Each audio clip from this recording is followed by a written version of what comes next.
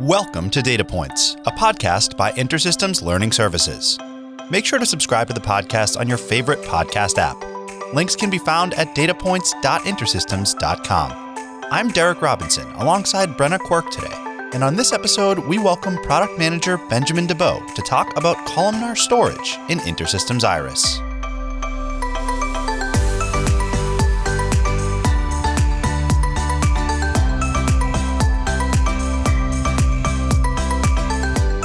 Welcome to the Data Points podcast by InterSystems Learning Services. I'm Derek Robinson, and first off, I'd like to welcome my colleague in online learning, Brenna Quirk, making her podcast debut. Brenna, how's it going? Good. I'm excited to be here.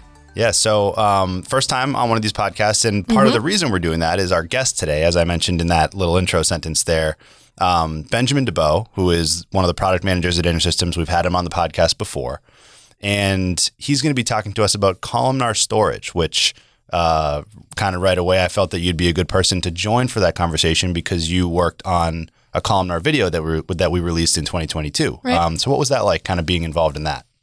That was a really exciting project. It was really great to work with Benjamin. You know, he really knows so much. He's really like an expert on this subject. So it was really exciting to work with him. And especially this was kind of a new, exciting feature at the time. We were really working on this video to present at Global Summit. This was one of the, big new things coming out last year.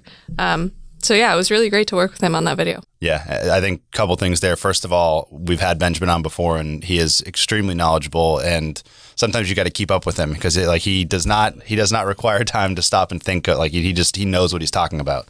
And at Global Summit, I in passing had a lot of feedback to us as a learning group that video was really great and well received. So. Good job on that, and I think that'll be something in your mind as we do this interview with Benjamin. So without further ado, let's take a listen to our discussion with Benjamin DeBow. All right, Benjamin DeBow, welcome back to the podcast. How's it going? Very good. Thanks, Derek. Nice to be here. Yeah, so today we're going to be talking about columnar, as we mentioned in the intro. So can you first start by summarizing for us what is columnar storage? It's a buzzword that's been thrown around a lot at Global Summit. It's been in some of our materials. What is columnar storage for the people that might not know? If you want a really nice summary, you can go to intersystems.com/columnar-storage and you'll see a beautifully produced video about columnar storage. But for those of you who are just listening to this while they're out running or cycling, I'll just walk you through it. So on Iris, we store data in globals. Globals being our unique storage paradigm for basic building blocks. Previously, we were using traditional row storage, which means that we're storing the data organized per row. So everything that fits in one row goes into one global node. And now we've sort of tilted that on its side and we're storing it per column. So as I understand it, this is a new feature within InterSystems Iris SQL capabilities, right? Yes, SQL would be the primary way how you would get into it because that's also the primary language for the use cases that we're targeting with it. But it is fully integrated with our object relational capability. So it means that it also works if you access your data through an object interface, just as well as it works for SQL. It's also available as a new index type, so you can add it to existing tables that are row organized. So it's really nicely interoperable. It's a nice complement to everything you already know and like about InterSystems Iris. And I know one thing that we talked about when we were working on previous learning content, like that video that you mentioned earlier, is a focus on increased performance. So is that one of the biggest drivers behind this feature? Yes, absolutely. So we introduced this functionality specifically to address bottlenecks that we saw with traditional row storage, which are bottlenecks that affect everyone in the industry that stores data by in a row format. So because data is stored in a separate global node for every row, if you have a large analytical query that needs to scan 10 million rows, then that's 10 million I/O operations and then 10 million times that you need to extract a value from that row for calculating your aggregate. So that is very costly. That I/O, that CPU cost, that's not something that you can just conjure away. So that's why this new storage layout helps us tremendously to address these kinds of queries. Right. One of the past episodes that we had you on, we talked about actually optimizing your SQL query performance. You mentioned there massive analytical queries. Kind of honing in on that analytical part. What's kind of the difference between what you call an analytical query there versus just any traditional query you might run? There is no strict definition of when a query is analytic and whether it's an operational query, but we like to think about analytical queries as those that involve scanning a large number of rows and that do some aggregates, that do some groupings, etc., where from the result typically being only a handful of rows, maybe that are going to serve to draw up a chart, where those result rows do not longer correspond one-to-one to the original rows in your tables. Whereas with a traditional operational query, an application query, such as the ones to show you the 10 most recent orders in your ordering application, those would be simple. They can also be about really big tables, but typically you're only retrieving a handful of them. You're only operating on a handful of them, and there is that link between the rows you see in the result and the rows you see in the original tables. Right. So kind of drawing that out further, it sounds like with columnar storage, the analytical queries are the ones that stand to gain the most in performance and run faster. That's exactly what we build it for. So we've been seeing queries that speed up with 2 orders of magnitude and some even more, especially if you look at the really simple ones that are really in the wheelhouse of columnar storage, but also for the complex ones, including joins involving multiple tables. We're now also seeing some really, really nice speed ups. And that's why we're comfortable claiming that we're speeding them up by 10x. Right. So I know that often we talk about the data storage format in IntraSystems Iris being a big reason for good performance. Is that what enables these performance gains using columnar? Yeah, that storage layout is definitely an important part of it, but it's definitely not the only thing as well. So if we would have used the same encoding to encode a large number of column values that we use for encoding row values, that wouldn't have allowed us to make these gains. So we also came up with a new encoding mechanism that we call vector, compared to the list that we used for rows. So list is very much optimized for having a varying number of data types, varying number of values, etc. So it's meant for flexibility, the flexibility that you need in this kind of application-oriented use cases. In these analytic use cases, when you're storing all the values for a column, you can be quite sure that within a column, everything has the same data type. So you can optimize for that. If it's a string column, you can apply a dictionary to it to store that data much more efficiently. If you're looking at integers, you can play with magnitude to also limit the number of bytes you're spending. So that's a very economical way of storing that data. Also, handling sparsity is something that we've been able to deal with really, really well in this new vector encoding.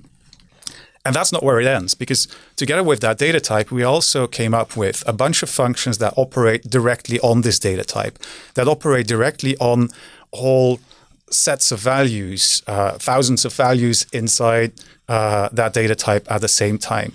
So these are using a set of special instructions that are available in modern CPUs called SIMD, single instruction multiple data, so that they can work on multiple data elements at the same time.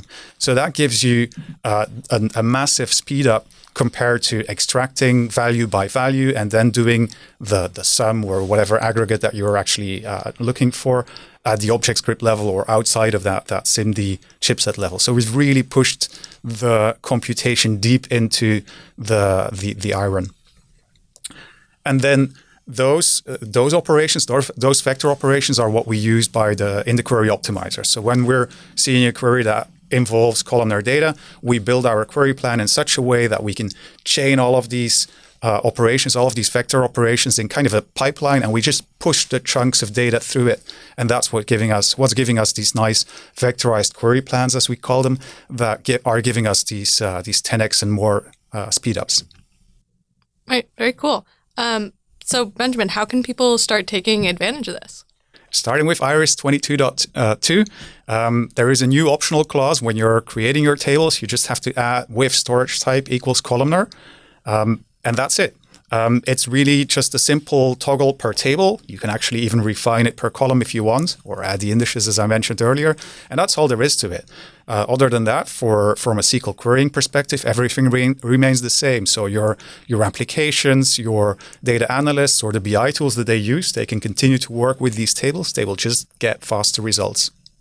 Right. Nice. I know a lot of the times when we cover these new features that are coming out, one of our top priorities is to get it into the hands of users, let them be able to play with it, let them kind of experiment with it. We often release stuff like that early in preview form. When it comes to this, like, how ready is this for production level? Like, how close are you to being able to tell somebody else this is ready for your production system? So this has been a long time in the making. You can imagine that inventing that data type and those functions, that kept us busy for quite a while. So we announced this at Global Summit in 2022. And then we launched the early access program. We worked with a couple of customers that were interested. We learned a lot. We were able to adjust and improve our implementation based on the feedback that we got from them. And we've improved. So in 22.3, there's already a lot better support in our query optimizer and query plan generation. And now with 23.1 to be released shortly, we plan to certify this for production use, because we're now confident that we've really dealt with the full spectrum of queries and are able to give them nice vectorized query plans that offer the performance that we claim it gives you. And from there on, we'll continue to add improvements in the same way that we add improvements across our SQL engine. So there might just happen to be a couple more that impacts columnar queries rather than other ones for the next few releases. But it's we're really ready and very happy to be ready to see customers take this to production. Right. Awesome. Well, Benjamin, thank you so much for joining us. We'll have to check back in with you once we've got some feedback from those customers who are rolling out the columnar storage. So looking forward to that. So once again, thanks to Benjamin for joining us. Brenna, what were some of your big takeaways from that conversation after kind of the original discussion we had about your work on the columnar stuff? Yeah, I found it really interesting to hear a little bit more about the underlying data storage in columnar, this vector storage. I remember when we were working on the video, that was something we didn't want to get into too much detail on, since it was really kind of a higher level introduction type video. So it's cool to see it all kind of actually coming together now and hear a little bit more about how it works. Right. Yeah, I mean, kind of similar vibe for me. Like, the content was all interesting, and some of it probably overlapped with the columnar video as well. But for me, one of the big takeaways was sort of his readiness to stamp it production ready, right? Like, I think a lot of times we have these conversations with the product team, and there's like one of the things that I mentioned in the interview with him that we try to do is to get things out into our users' hands, like to be able to try it if it's an early access or a hackathon or something like that. So I thought it was really cool that he was basically ready to say, like, yeah, this has been out for being able to try it, and like with our upcoming release, it's going to be production ready. So I thought that was cool to see that come together as well. Yeah, agreed. So thanks again to Benjamin, and thank you, Brenna, for joining, and we'll hopefully have you on for another one soon. That'll do it for this episode, and we will see you next time on Data Points.